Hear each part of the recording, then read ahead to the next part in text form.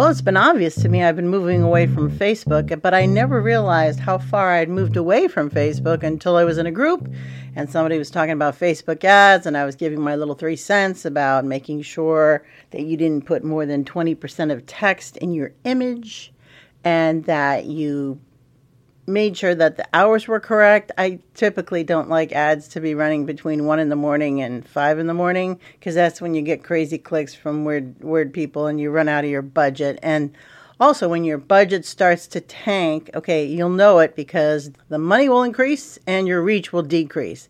That's just Facebook trying to eat up your money. So you got to either pause it or you're going to stop it, move on to a different zip code, move on to a different group that you want to market to. But I got corrected by somebody that says, hey, that 20% rule is no longer in effect.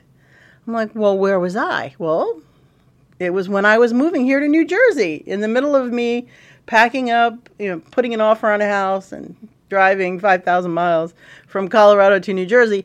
That's when evidently Facebook quietly, this is what this article said, quietly decided to forego the 20% rule on images.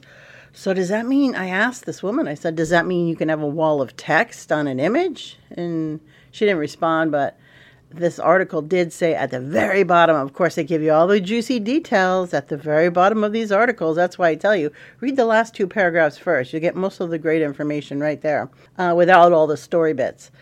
But they did say that it's a tried and true thing that if you have 20% or less of your image, it just has text, it fares better. It works better. So they might still be doing that? I don't really know, but it's certainly worth an A/B test, and I'm sure a lot of people have done it. I'm just out of that loop because I've been really pulling away from Facebook. Anyhow, that's interesting. I thought I'd share that with you in case you were still making ads and you were like really freaking out about the 20% rule.